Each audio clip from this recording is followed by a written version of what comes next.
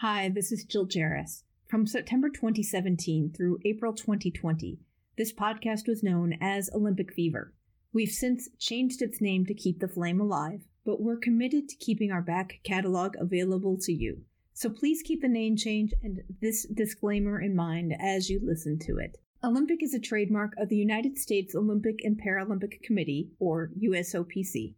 Any use of Olympic in the Olympic Fever podcast is strictly for informational and commentary purposes. The Olympic Fever podcast is not an official podcast of the USOPC. The Olympic Fever podcast is not a sponsor of the USOPC, nor is Olympic Fever associated with or endorsed by the USOPC in any way. The content of Olympic Fever podcast does not reflect the opinions, standards, views, or policies of the USOPC, and the USOPC in no way warrants that content featured in Olympic Fever is accurate. Thanks for listening, and now on to the show. Someone killed Sam the Eagle? They put it back together. They got it back together. Mesdames et messieurs, the greatest festival of our contemporary society, the Olympic Games, is about to begin. This is gonna be close. Oh! You can do it! You can do it! Brilliant, brilliant, brilliant! But that is an Olympic champion. Ready? Hello and welcome to another episode of Olympic Fever. I am your host, Jill Jarris, joined as always by my lovely co-host, Allison Brown. Allison, hello, how are you today? Hello, welcome home. Thank you. It feels like it's been forever since we talked. I know. You missed a weird. week, you missed a lot. I know. It was very weird to be like, oh, there's like just a little intro to do this week, and then there was no Allison, and then I was sad. But we're back together. Yay! The band's getting back together, and everything's okay again. Yes. Phew. But yes, I'm back from California, where I went to the World Olympic Collectors Fair in Long Beach and got to see a bunch of Olympian people from who we met last year. So got to see Pam and Don Bigsby and Scott Reed. Had a great conversation with him. It was so nice. Well, I hope they're listening this week because I can say I missed them all, and I was very sad not to be able to go with you and see all of them. Yes, and they missed you too. But I got to meet some new people too, so hopefully listener Brian is a new listener, and other folks that I handed my card to. Met some Olympians. That was cool. Yes, you did. And I was very jealous. I know. And you know what stinks? Oh, I should have grabbed it. John Neighbor, if you're listening, we are still working on those stupid puzzles. He had these. Well, actually, no. I tell you, Ben figured out how to get one out with the help of something else, even though John Neighbor had this little table, and he was raising money for Olympians who need some monetary relief, like if they'd been through a disaster or something where they could use some financial help. So he runs an organization for that and was taking donations. He had a whole bunch of autographed items that he was using to raise money for that. And he also had these little puzzles, and he was like, if you give me a quarter, I'll give it back to you, but I'll give you this puzzle. And if you can get the quarter out of the puzzle, you can get a little prize. So the puzzle was this plastic thing with a quarter in the middle, and then like a slot that obviously the quarter would come out of. But blocking the slot is this row of ball bearings. So you had to figure out how to move the ball bearings in a way that will allow the quarter to come out. And we have spent hours doing this. And I know it's simple. I know it's got to be. We're all like, it's a simple solution. We know, we just can't figure it out. Okay, well, do you think you could apply some of the things you learned from the John Neighbor How to Swim videos that I know you watched as a child? Do you think any of those skills would apply? Yeah, sculling and rotating your shoulders, maybe. There's a little quote on the back that says something about when it comes to winning an Olympic gold medal, like, no detail is too small. And we're like, that's a clue. It was a clue. We're like, what detail? What detail are we talking about? So it's been a frustrating time with the puzzle, but We're working on it. It was funny because gold medal. we just stood there with the puzzle, and like we'd walk around and talk to people, and then take a break by him again with a puzzle. And he finally said, "You guys are working on this so hard, I will just give you the little prize." You got a pity prize? Yeah, we did get a pity prize. It's like a participation medal. It was just you tried. Yeah, we're trying. We tried hard. But that was cool. Got to meet Dick Fosbury. That was very cool. Did he jump over the table to say hello? No, he did not jump over the table. But he was very excited about the podcast. So hopefully he will come on. And also Dawn Harper Nelson. And we had a great conversation with her. And hopefully she will come on the show. She was so cool. She won the gold in Beijing for 100-meter hurdles. And then the silver in London. And then just missed the 2016 team by like 100th of a second. But she was so cool. And did she jump over the table? No. All these people need to prove their bona fides here. Yeah, I think a table is a little longer than a regular hurdle, though. A little wider. It's a little harder to gauge the distance. But she actually just retired from her competitive career. So that was very interesting as well. But hopefully they'll come on. One of the big things we did was we toured the LA Coliseum. That's where the both LA games have been, the 1932 and the 1984, and it'll also be the stadium for 2028. But I did not know this. They have, since 1984, they have dug down into the stadium and added more seats so that they could be closer to the field. But that means that the field is not big enough for a track now. So what they are going to do is put a floor on top of this seated on top of the bottom. That's not going to make sense. But let's say you have a soccer field on the bottom level or a football field. That's because USC plays football, all their football games there. So right now the football field is, or the bottom floor is about the size of the football field, plus add in some temporary luxury suites or something like that. So it's not as big as a 400-meter track, right? All the way around. Because they just don't have room to put the track and then whatever excess side right, you need the border or whatever. Right. So what they're going to do is make a level, maybe that's 10, 15 rows up of seats, put a floor over that, and you'll have your track. Oh. And then underneath, where the real ground is, will be the warm-up area. Oh. Yeah, so it'll be like a double-decker floor. Oh, that'll be interesting to see. It will be interesting. So it cuts out a little bit of seating, but that's going to be fine. Right. But the Coliseum's actually going through some construction right now because they're putting in luxury boxes and I think media area. Mm-hmm. So they're losing some seating that way. But did you know they still have original seats in there? They have some rows, bench seating that is original. Oh, you mean original? Original seating. Yes. And really old seats. Because our tour guide said, and they had some the regular flip up seats, but they're old. Mm-hmm. And usually every football game they'll get a call saying, "Oh, hey, my seat broke." Oh.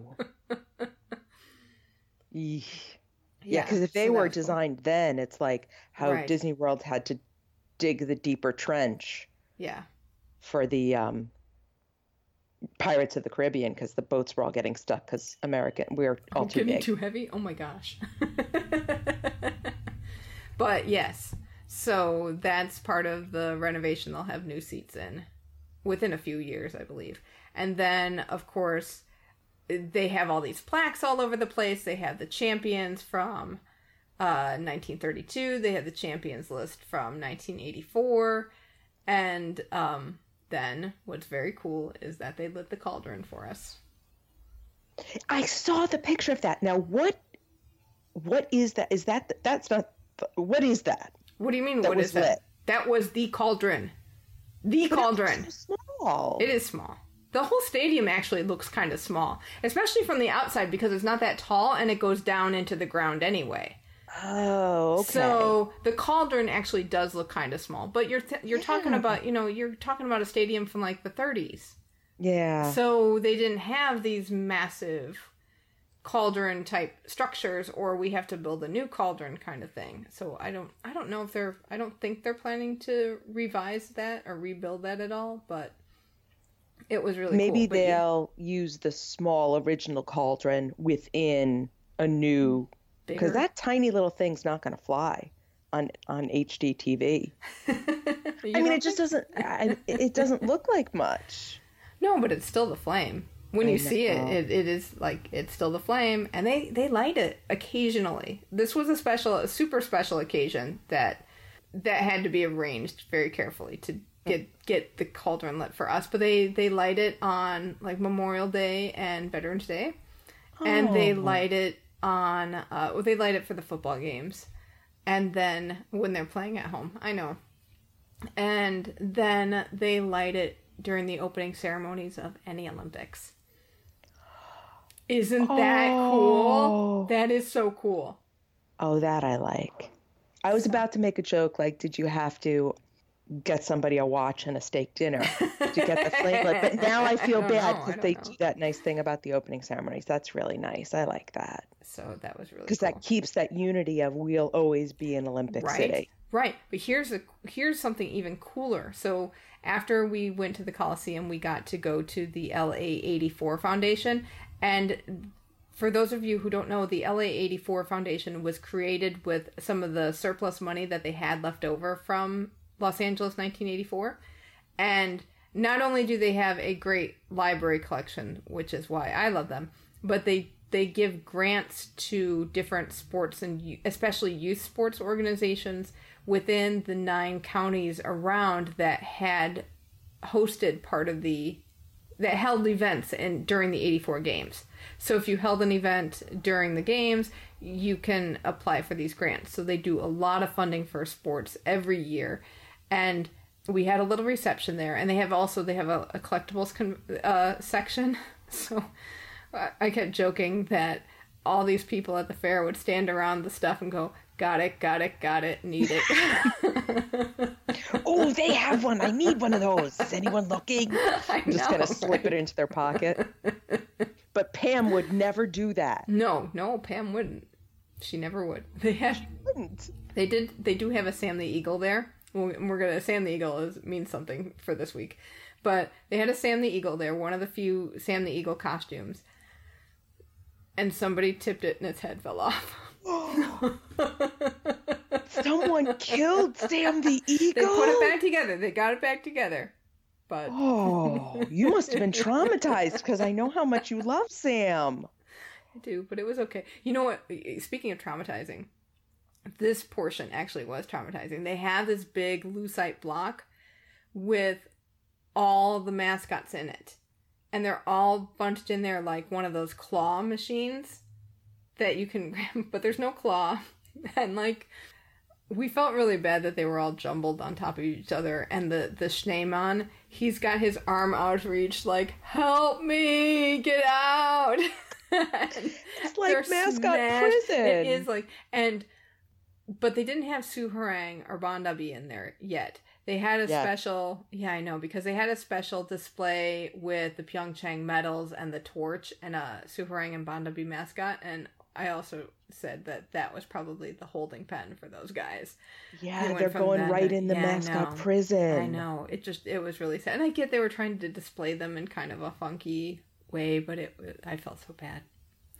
We're like, can we free the mascots? Quick, Ben, I'll make some noise. I'll create a distraction.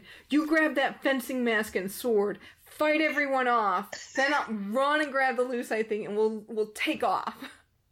We'll free the mascots. That's our plan. Usually involved grabbing something else and wielding it to fight everyone off. But like one of the old torches. Yes. But okay, so the LA84 Foundation is actually in this historical house complex thing. So it was one of these houses that had several outbuildings, and in the courtyard they have an eternal Olympic flame, and there are They do. They do too. And there are only 2 of these in existence. There's one in LA and one in Lausanne, where the IOC headquarters are. And so that is really cool because it's on this like double helix platform. So it's like the genes of an Olympian. Did it smell funny? No. Because a lot of those Eternal Flames smell funny because of what they use to keep them eternal. No, I didn't notice. You were too busy plotting the mascot's escape. I know. And then the other cool thing that I saw, and I'll dig out some pictures, but we went there late at night, so you can't see much. But Long Beach also is home to Marine Stadium, which held the rowing competition for 1932. So they still have this big, long rowing facility there. It's a big canal, and they had a little bit of seating in a couple of areas on either side of it, but not a ton. But it still looks like you could have rowing there. It's really cool. I wonder if they're going to use it again. We'll have to take a look at the bid book now that you've been there. Right. And they'll have some context. But it was fun to walk around and talk with everybody and get a whole bunch of stories. And we've got a couple of those stories here today. 2 of the people I talked with were Joan and Sid Morantz, and they both live in the LA area, and they are active within the Olympic collectors community. During the 1984 games, they both volunteered, and so Joan worked with the youth services and youth education for the LA 1984 organizing committee, and that kind of stuff is really cool because if you don't know, they also have an educational component that they create all this curriculum to give to teachers so that they can use the Olympics in their school lesson plans. So that's cool. That's what she worked on. And then Sid became one of the Sam the Eagle mascots. So I had to get that story, and it was pretty funny. They are 2 characters for sure. So take a listen. You developed curriculum for the LA 1984 games. Right. I worked in youth services, and there was curriculum books from kindergarten through 12th grade. Okay. And in all subjects. Mm-hmm. And we would hold in-services for the teachers. Oh, wow. Okay. And so we taught them how to teach this curriculum. And we gave the teachers the curriculum books. Okay. Specific for elementary, junior high, and high school. So we held in-services just constantly for teachers all over LA, and then we sent the books all over the country. Oh, wow. Any teacher that requested it got a copy of all the books. Okay, so what kind of things were in there? Well, there were things like when it came to math. Okay. It was teaching elementary school students adding and subtracting using items from the Olympics. Like if one country won 2 gold medals, okay. You know, if the United States won 2 and Canada won 3, how many gold medals were there in all? Okay. And then we would take that to the next level and use it for multiplication. Mm-hmm. And we'd use it for division, and we would use it for word problems, and we just kept developing the same basic concept all the way through for different grade levels. And so everything having to do with the Olympics were used. The conversion of meters to yards was used. That's really interesting. And the conversion, at the time, most people didn't know anything about soccer in the United States. Right. I mean, some of the kids were starting to play UISO. Right. But there wasn't very many. It was brand new. Mm-hmm. So it was teaching them about the game. And then there was team handball was introduced then, and nobody knew what team handball was. So it was teaching all that, but we were able to teach it through curriculum as well as videos that were sent out. And oh wow, so you did like videotapes? Right, so we did all kinds of things to try to engage the students through curriculum to understand more about the Olympics. Did you ever meet anybody who did the curriculum, like had it in their school or taught it? There were teachers that we would meet along the way because we would do things like we would hold band competitions. Really? And we did all kinds of things for the youth of LA. Wow. And we had cheerleading competitions, and we had all kinds of competitions for all these schools. And so we really helped the youth of LA. Okay. And we gave away 100,000 tickets to the youth of LA to the games. Wow. But they weren't just given. They had to win. They had contests in their schools. Okay. They had all kinds of things that were done to get these tickets. So interesting. And it's one of those components that's part of every Olympic organizing committee that you don't necessarily see unless you experience it yourself. Correct. And know to look. Correct. For it. You wouldn't know. But the outreach is incredible. The that they outreach do. is amazing. And I'm sure over time it only got better. Right. Because I think LA was one of the first that did the outreach. Okay. Oh, I could be wrong, but I believe they Okay. might have been one of the first. Okay. So the department was called Youth Services. Okay. And so we ran track meets for students. We ran soccer tournaments, volleyball tournaments, baseball tournaments. Wow. And So how- all the sports that were Okay. involved in the games, we ran tournaments for. So the kids would get used to them, right? So they would understand like the games. hockey and stuff Yeah. like that. So they understood the Team games handball. when right when they came. they came. How long did you do this? I worked for the committee for a year and a half. Okay. Was it in the leading up to the games or early? Leading up to the games, and then I worked for a couple months after. Okay. Fascinating. Well, thank you. Appreciate it. You're welcome. Sydney, where are you? Sit. I'm the one with the podcast. We talked after the opening ceremony. Oh, I remember, yeah. Yes. But I found out that you were Sam the Eagle, Yeah. and I want to get that story. Great. Which time? No, there were lots of Sam the Right, Eagles. right. But how did you get that gig? My wife got me the gig. Really? Okay. For youth services. Oh, yeah. We needed Sam the Eagle to be like waste management. Okay. Had all these trash bins. Right. And so They donated it. they donated them to the games. So we had students do art projects. They These. brought all like 300 trash bins Okay. to the parking lots at the Coliseum that are on the west side that they're now converting to the George Lucas film thing. Oh, okay. And they brought school buses full of kids, and each school got a trash bin to paint. Oh, neat. And Sam appeared. Okay. That day I wrangled Sam. Okay. Sam always had a wrangler with him because kids would try to open his back, or and he made sure that 'cause Knock his head off. You can't see real well Right. in that thing. So and if you go to Disneyland, you see the same thing. They costume wrangler, Right. character wranglers they call them. And that day I wrangled Dan Cruz, not Dan Cruz, Jorge, the other Jorge. Oh. Jorge J and Jorge, whoever the other Jorge was inside Sam. And when he comes out of the van, you have to keep everybody away from there because it's an awkward looking thing, and they trained us at Disney. Really? The Disney people trained. They also had a book called On Being Sam.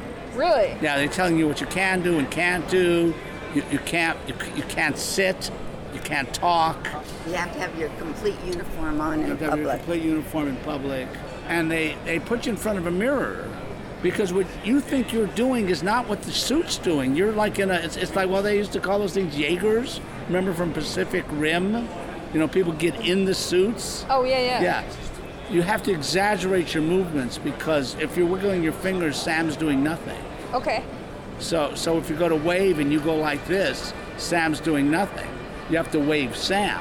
Okay. So, and it was a heavy instrument. I mean, because the whole head, including the feathers and everything with his hat, and the bow tie, fit on your shoulders with like a... Oh, like a harness thing? well, it wasn't even a shoulder? harness thing. It was more like a metal thing. When those guys do backflips onto the things and they're caught by the other guy in the circus? Yeah. Yeah, it's one of those Okay. things, like a structure. Okay. And it came down to about here. So just below your waist. Or, about below my waist. Now, Okay. if Fosbury, who's over there, was Right. doing it, was 6'4", then it was higher up. Then you wore his brown part, and you stepped into that, and it had like Suspender a type? singlet Okay. sleeves. Oh, okay. Yeah. So then you put on your arms Okay. with your hands. Then you put on your anklets, Okay. and then you got into a pair of shoes, and that was his claws. Okay. So you sort of walked around. It was and hot, you too. could see, yeah, and it was heavy, and you could see out from his hat. That's where you looked out from. Okay. And you could look down from his beak. Okay. And like a little kid at Huggy, you'd look down like this. But if he looked up, he couldn't see you because it was sort of an obscure thing. So we had reasonable visibility, but not great, and it was a heavy costume, and we had a break every so often. And the costumes, the Los Angeles Olympic Committee had 6 costumes, of which usually 1 or 2 were always in refurbishment at Disney, Okay. because the Disney studios built them too.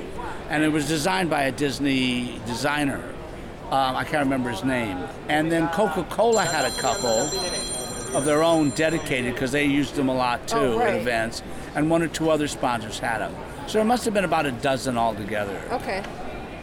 How often did you go out? I didn't go out very often. I was like a last call guy. But a few services did them. Once in a while I would do them. Once in a while one of the staff would do them. Because I enjoyed it, and they let me because I enjoyed it. It is the kids' school. Yeah, I did at the kids' school. And they had these extras, and they promised me one. They said, after the Olympics are over, if we have extras, we'll give you one. Right. Well, the guy told me he had one for me. He was like in charge of the stores, the warehouses. He called me up and said, I promised it to you, and I'll give it to you, but the Smithsonian called up, and they want one. It's your decision. So I said, give it to the Smithsonian. Wow. So my That's where your Sam's is in the Smithsonian. Holy cow. But they do have a full-blown, excellent, pretty mint Sam at the LA84 Foundation. Right. We were there the other night. Yeah, you were there, so you saw yeah, the Sam. Yeah, it was good. They tipped him. Yeah. Inadvertently, he got knocked over and sort of spread out. They got him put back up, but You know how to put them together. yeah. But the thing was that Sam has the rings on his hat. Okay. The AAF, the LA84 Foundation, is still allowed to use them, but his hat has the LA84 logo on its hat. Oh, okay. They have 2 Sam costumes, and they use them to this day. Uh-huh. But he's not called, I don't think he's called Sam the Olympic Eagle anymore. I think he's just called Sam the Eagle. Because the rings are very important, very Right, protected. yes. 100% of that. Right. So, I mean, with us, like this show pin had to go through like 4 iterations before it was approved by the IOC. Yeah. Really? Because the rings have to be a certain, I mean, the exact configuration. and spacing is called graphic standards. Okay. And it can't be touching anything else. It has to be behind a background that's specified as certain colors only. Okay. Or silver and. Right. Yeah, they are very, very, very protective of their brand, and they're European, which is a good fact. I don't mean it in a bad way. So they're that much more. There's not a lot of hang loose at the IOC. Right. Very particular. Yeah. So we have standards. No. Look. They're, I think, the first or second most recognizable logo in the world. And their brand is clean. So they cannot be associated with anything that might diminish from their brand, because it hurts their sponsors who pay hundreds of millions of dollars to be affiliated.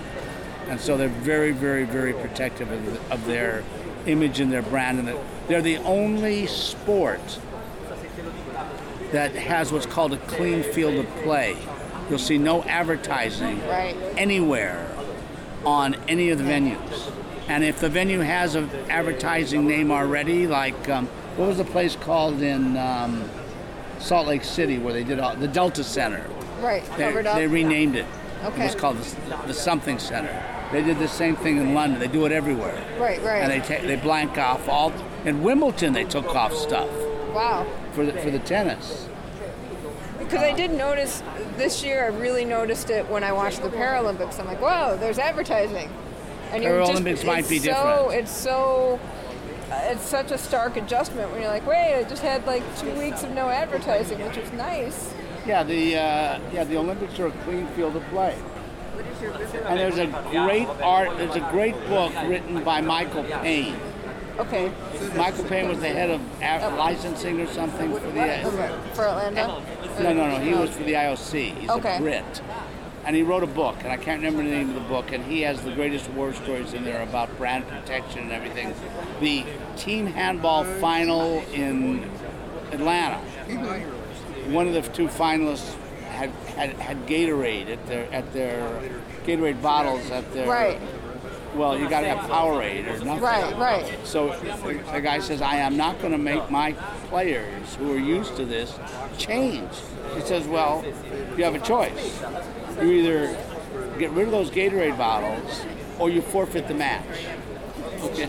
So that's the kind of clout they have. When we have a event that we sponsor, and we serve soft drinks or anything, they have to be Coca-Cola products. Even if the hotel doesn't use that stuff. They have to be Coke. Yeah, now here they sell Pepsi, but we're part of a larger show. Right. But if we were putting on the show ourselves, it would have to be Coke. Amazing. Thank you so much, Joan and Sid. So would you give your Sam the Eagle to the Smithsonian? Yeah. I would too, because there wouldn't be any room in my apartment for it. I know, I would. So I did want to mention that if Sid sounds familiar to some of our listeners, we spoke to him you spoke to him. Right. When he went to the opening ceremonies at Pyeongchang. Yes. And he was just as charming telling the old stories as he was telling. But, we talked about some of the educational stuff when we were going over the new norm. Oh, that's right. And just the Agenda 2020.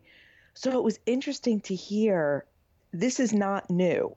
No. Even though it was part of the new norm, that they were doing this back in 1984 and wanting to, even simplistic, word problems, they wanted to make it part of the genetics of the town, of your city, of your school, that it just was in the air almost. Right. And so that still goes on today and I think some Olympic committees take it upon themselves to create materials too, because I think, and somebody can correct me if I'm wrong, but I believe I had found some stuff from the Canadian Olympic Committee before Pyeongchang that was educational materials as well. So there's a lot of cool stuff out there that these organizing committees and Olympic committees put some money into to help with education and, help teachers develop some interesting lesson plans. And what's strange to me is you and I both, obviously, big Olympic fans, and I don't ever see this stuff. I know. I was in the New York school system when Lake Placid happened. I don't remember anything being in our school. Yeah, so hey, if you use this in your school, listeners, if you remember getting some of this stuff or you're a teacher who used it, let us know, because we want to know, is this money well spent or time well spent? Yeah. You develop all this stuff, and it is really cool, but how far does it really reach? Yeah. I don't know. Atlanta 96, those kids would remember that. So that's here in the United States. Right. But anyway. We've got some segments today. We're getting to a stage where we need to have regular updates on the same thing every week. So we're going to have regular segments, and this week we're introducing them all. So we've got our Tokyo 2020 update. So they released some more of the scheduling. So if you want to know when every single swim event is going to be, that came out this week. And more importantly, Japan has been suffering through a heat wave this summer that has killed at least 120 people. Holy cow. Yes, so there's a lot of concerns now about the safety of the athletes and the spectators at the games, because they'll be the end of July, beginning of August. Right during their hot season. And Japan has a really hot season for summer. Exactly. And the IOC has endorsed a plan to adopt daylight savings time Oh, so they in Japan. have. But has Yes. Japan? So Japan had daylight savings time for a very short period after World War II, Okay. and then they dropped it because they didn't like it.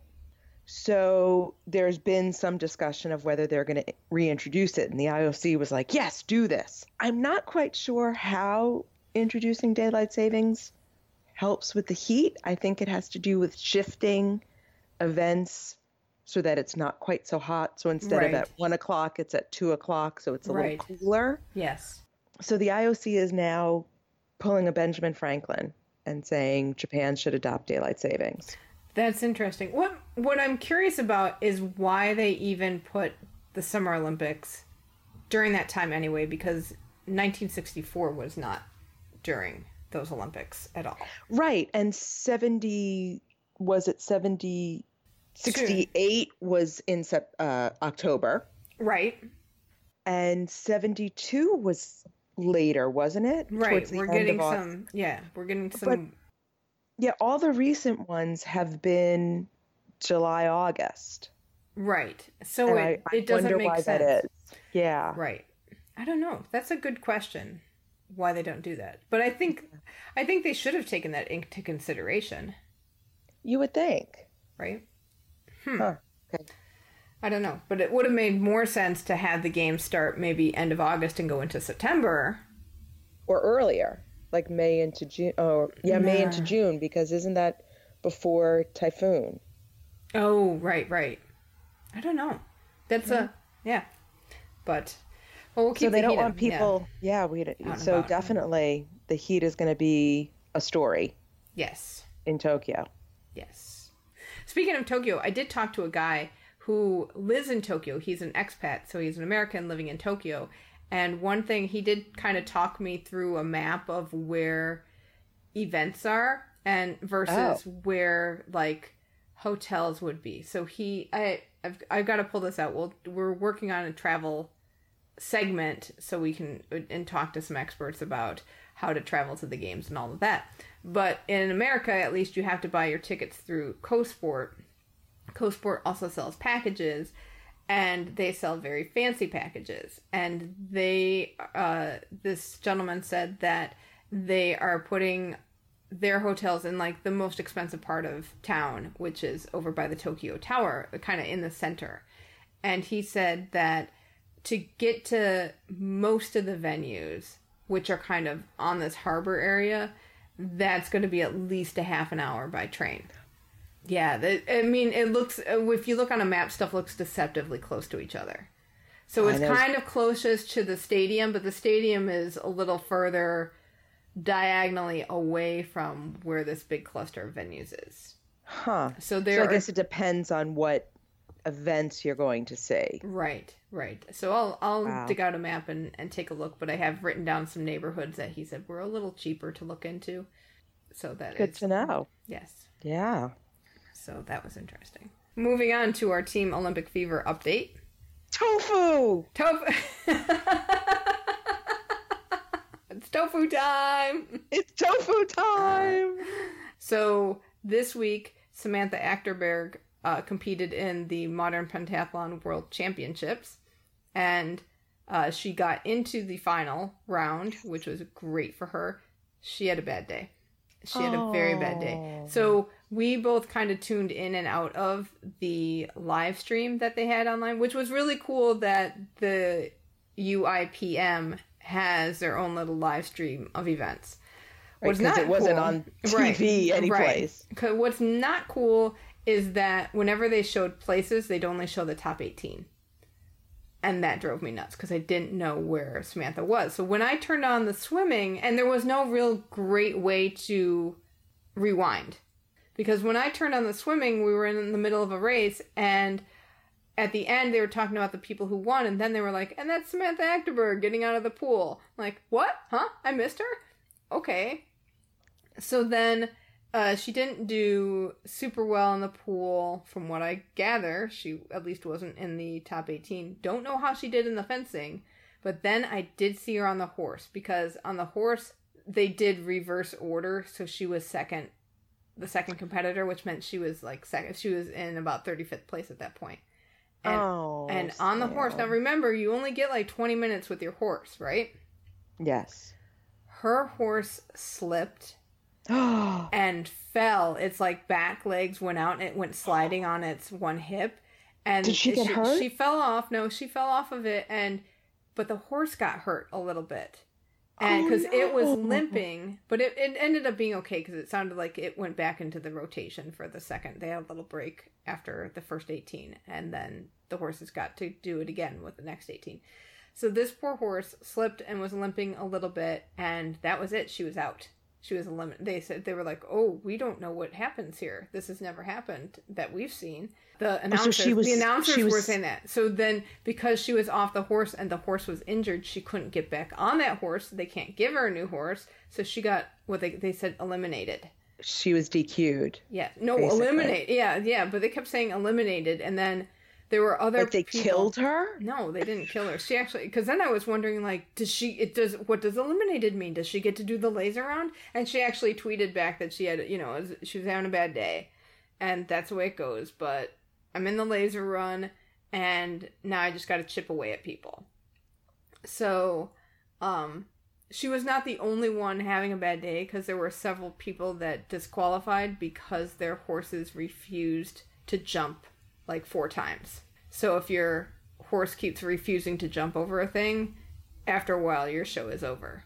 So when it came to the laser run, Samantha was finishing last, or was starting last, because the leader after the first 3 events starts first, and then everybody starts right. So many seconds behind is the equivalent of how many points they are behind. So, but they capped that at like 2 minutes because there were several people starting at 2 minutes behind. And those people on the start list had asterisks by their name, and I didn't know what that meant. But then, because again, during the laser run, they only talked about the leaders, and they'd only show the leaders shooting, or they showed the shooting up to a certain point. So it'd be like when you would watch biathlon and the screen pops up on the bottom right that shows each target and shows everyone shooting at the same time. Yes. So that would be up for a little while, but they wouldn't have it up for everybody. So I never saw how she shot, never saw how she did. She finished, and I thought she finished in like 29th place, but she must have had more time added to her somewhere along the way because she kept dropping down, and her finish time was near the bottom again. So she finished in 35th or 36th place, which is rough, but, you're having a bad day. You have a bad day sometimes. It happens. And she kept a good attitude, so proud of her for that. But she was ranked 77th in the world, and she made it into the finals. So, which is fantastic. Fantastic, and hopefully that's going to get her ranking up. So, yes. Very proud of you, Sam. Yes, and she came back. She kept going. Yes. So that's the key in these kind of things. That is the key in these things. And now I'm worried about the horse. Horse is okay. Okay. Yeah, the horse, they didn't say anything about it, but the horse, it kind of like walked it off, basically. It was like if you twisted your ankle and you walked it off a little bit. Okay. Well, so, I hope her horse is okay. But my first instinct was, did Sam get hurt? So I did worry about her first, but the competition, it was really cool for the laser run because the woman who won was Anastasia Prokopenko from Belarus. She started in 12th place. So she moved from 12th to 1st. The silver medalist was Annika Schloy, and she had started in 6th position and moved up to 2nd. And then the woman who started in 1st was Marie Orteza from France, and she ended up in 3rd place. And they gave everyone, they got their medals, they got a nice little trophy, and they also got a huge sombrero because they were in Mexico City. It was so funny. So, along with, who was it who got the crystal bowl last week? Morgan Hurd. Morgan Hurd. So you'll have a crystal bowl for your fancy dinner and your sombrero for, Taco Tuesday. Right. It's like party supplies for the athletes. I know. And of course, the first thing I thought was, how are they going to get that stuff home? Did you leave overweight room for luggage? Yeah, right. Oh, but that's not the only exciting thing from Tofu. What else? Sarah Gaskin and USA Handball Qualified on its way to the Pan Am Games, and both the men and the women's U.S. teams. Yes. Won in their preliminary round, so they are off to the Pan Am Games, which is first step to qualifying for the Olympics. Right. So they have a chance. They're made the first step, so we're excited, and they were thrilled, and it was fun to watch them. And it was. I did watch some of that game, and I did get very nervous, of course. Right. But they really pulled through in the second game. The first game was a nail biter because they only won by 3 goals.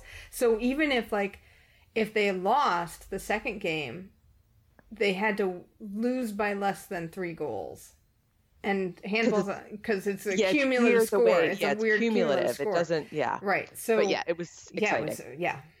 So that was a nail biter. Your tofu for the pot? Claire Egan has been added as a voting member of the executive board for the International Biathlon Union. So this is super exciting because the executive board hadn't had an athlete representative. And so they've been having their Congress this week. So it's a big meeting where they talk about changes going on and how their governing committee is going to work, or their governance is going to work. And so they've decided to add an athlete voice to their board. And because Claire is the chair of the athletes committee, she is on the board now, which is super exciting. Yeah. And they need some help. Yes, they do. They still have problems. They have a new president now, so maybe that will be a change for the better. But we shall. I'm not holding my breath, to be honest. The change is slow. Good luck, Claire. Good luck, Claire. That's going to be a tough row to hoe, right, so to speak. Okay, moving on. Yes, we have other Olympic news. So Calgary 2026 released its bid book information, and the city council voted to move forward with their bid. Okay, this bid has the most Canadian name ever. So right on the cover of the landing page of their website, it says, "But first, a plan." There's even a comma. I love Canadian bids. I want Canada to bid for every Olympics just so I can see their bid books because they're fantastic. They put a comma. But first, a plan. So, are they going to take the IOC people to, Tim Hortons now? Wouldn't that be nice? How much more Canadian can you get? Instead of steak and a watch, coffee and a donut? Yeah, and the one with the maple leaves on it. The donut with the maple leaf sprinkles. Oh, yeah. That's really good. Yeah, it is good. I like a good cruller from Timmy Ho Ho's. See, now you're mixing countries. Yeah, but French, official language. True. So... But I believe the city is going to vote, or the citizens are going to have a vote in November. Do I have that right? Yes. Okay. That's kind of the last step, but that was weird because at the end of October, the IOC is going to invite the bid cities to formally participate. So if they extend the invitation to Calgary and then the citizens turn around and say no, then I don't know. I don't know, but we're still RSVP with regrets. We cannot attend. Oh, that would be sad. But I think Stockholm is still in it, and Italy's still trying to put something together. My Tri-City Italian bid still going. Hopefully. So we shall see.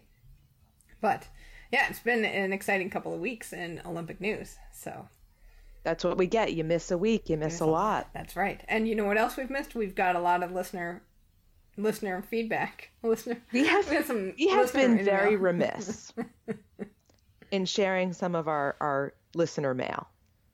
We have, and we are sorry. We apologize. Why are you laughing at me? I'm laughing at the listener's email because it was hilarious.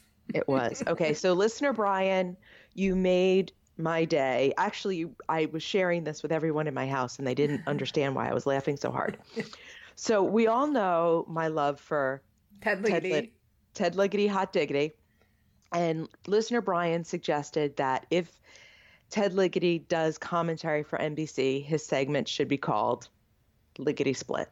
Which I love. I think that's genius. My God. And I so hope that happens, because every time it comes on, you know what I will do. I will yell at the TV, Hot Diggity. We should tape that. We should make a video of you yelling Hot Diggity. It can be your ringtone. Ted Liggity, Hot Diggity. Okay, and then the other one we got was after our synchronized swimming episode with Jacqueline Simoneau. Listener Beth had heard Christine Lagarde, who is the managing director of the International Monetary Fund, on Wait, Wait, Don't Tell Me. It was the July 14th episode. And apparently Christine Lagarde was a synchronized swimmer at one point in her life on the national team of France. Yes, that was amazing. And I listened to that, and it was so, like, they got to the good stuff and they couldn't stay on. They were talking about international lending and what qualifies different lending rates. And then Peter Sagal whips out this information of, oh yeah, and you were a synchronized swimmer. And she's like, oh yeah. She's like, of course, this was just parts of my life. Right. And she had some interesting information on leg hair. Yes, that just blew my mind. So we'll put a link to the show notes, and you should listen to it, because this little detail, which I wonder if it's still true. I do too. Can we ask Jacqueline, or is that creepy? I don't know. We can try. Okay. Yeah. I want to ask Jacqueline about her leg hair. Okay, I'll do it, because she's your friend, and I'll be like the other creepy guy, so it'll be okay. But yeah, you got to take a listen to Christine Lagarde, because she was just so wonderfully French about the whole thing, and it's great. Made me yet again love synchronized swimming even more. So we love hearing from everybody, and we promise not to wait so long next time. So I guess that wraps up another day, another week, another episode here on Olympic Fever. Yes, indeed. We do love hearing from you, so even if it takes us a while to get back, we'll do better. Yeah, we will do better. But you can always email us at info@olympfever.com.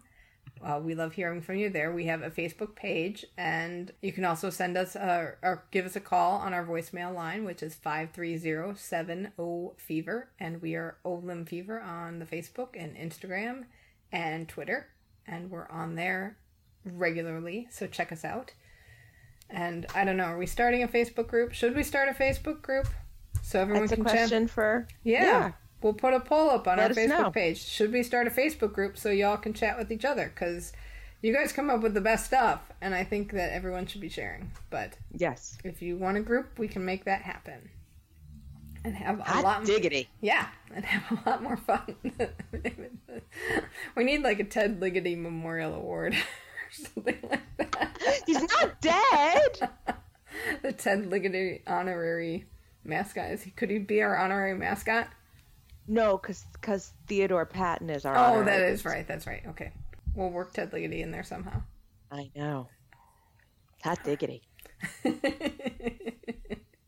All right. I think that will wrap us up for another episode. So thank you again for listening. And until next week, keep the flame alive. We love to hear from you. Email us at info@olympfever.com or leave us a voicemail at 530-763-3837. That's 530-70-FEVER. You can also interact with us on social. We're Olymp Fever on Facebook, Twitter, and Instagram. Thanks again for listening, and until next time, keep the flame alive. Ted Liggity, hot diggity.